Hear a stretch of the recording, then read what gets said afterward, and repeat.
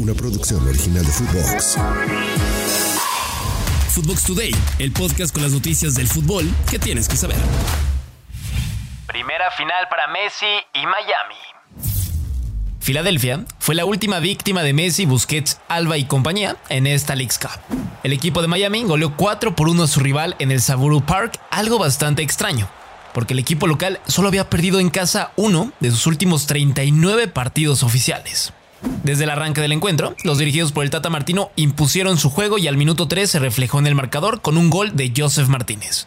Después, Messi apareció al minuto 20 para colocar el 2-0. Disparo largo, cruzado y suficiente para batir al portero jamaiquino Blake. De hecho, fue el gol más lejano en la carrera de la Pulga, 32.1 metros, superando los 31.7 que le había hecho en 2018 a la Real Sociedad.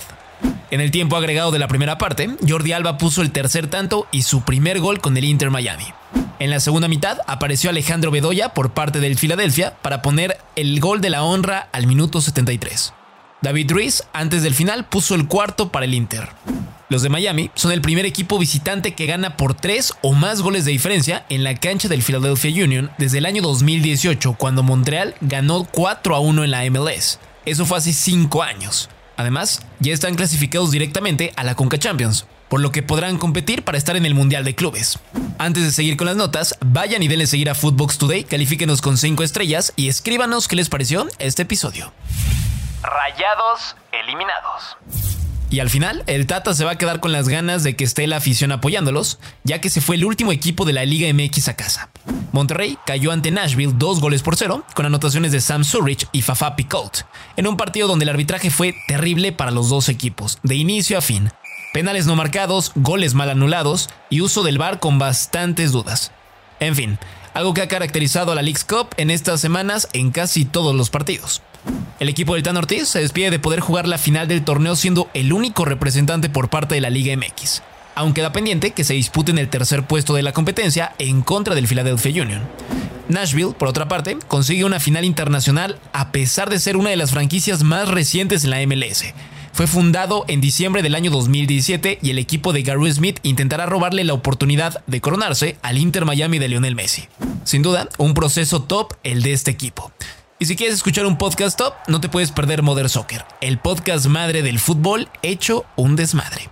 Nuevos episodios lunes, miércoles y viernes en tu plataforma de podcast preferida.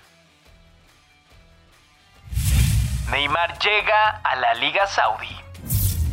Ya es oficial, Neymar Jr. es nuevo jugador del Al Hilal. Después de 6 temporadas con el PSG, el brasileño llega a Arabia Saudita, donde ganará 100 millones de euros por temporada. Y podría recibir otros 150 kilos más por publicidad. 350 millones en total, sin palabras. El PSG ganará con esta transacción 90 millones de euros fijos y 40 en variables. Ney no logró el objetivo que se pensaba y él deseaba con el PSG, ganar la UEFA Champions League y convertirse en el mejor jugador del mundo. Ni una ni otra cosa pasó. En 2020 alcanzaron la primera final del equipo en la Champions, pero no pudieron contra el Bayern Múnich y se quedaron a la orilla. Su paso con el equipo tuvo de todo: problemas internos de vestidor, muchas lesiones y un estilo de vida que generó muchas dudas.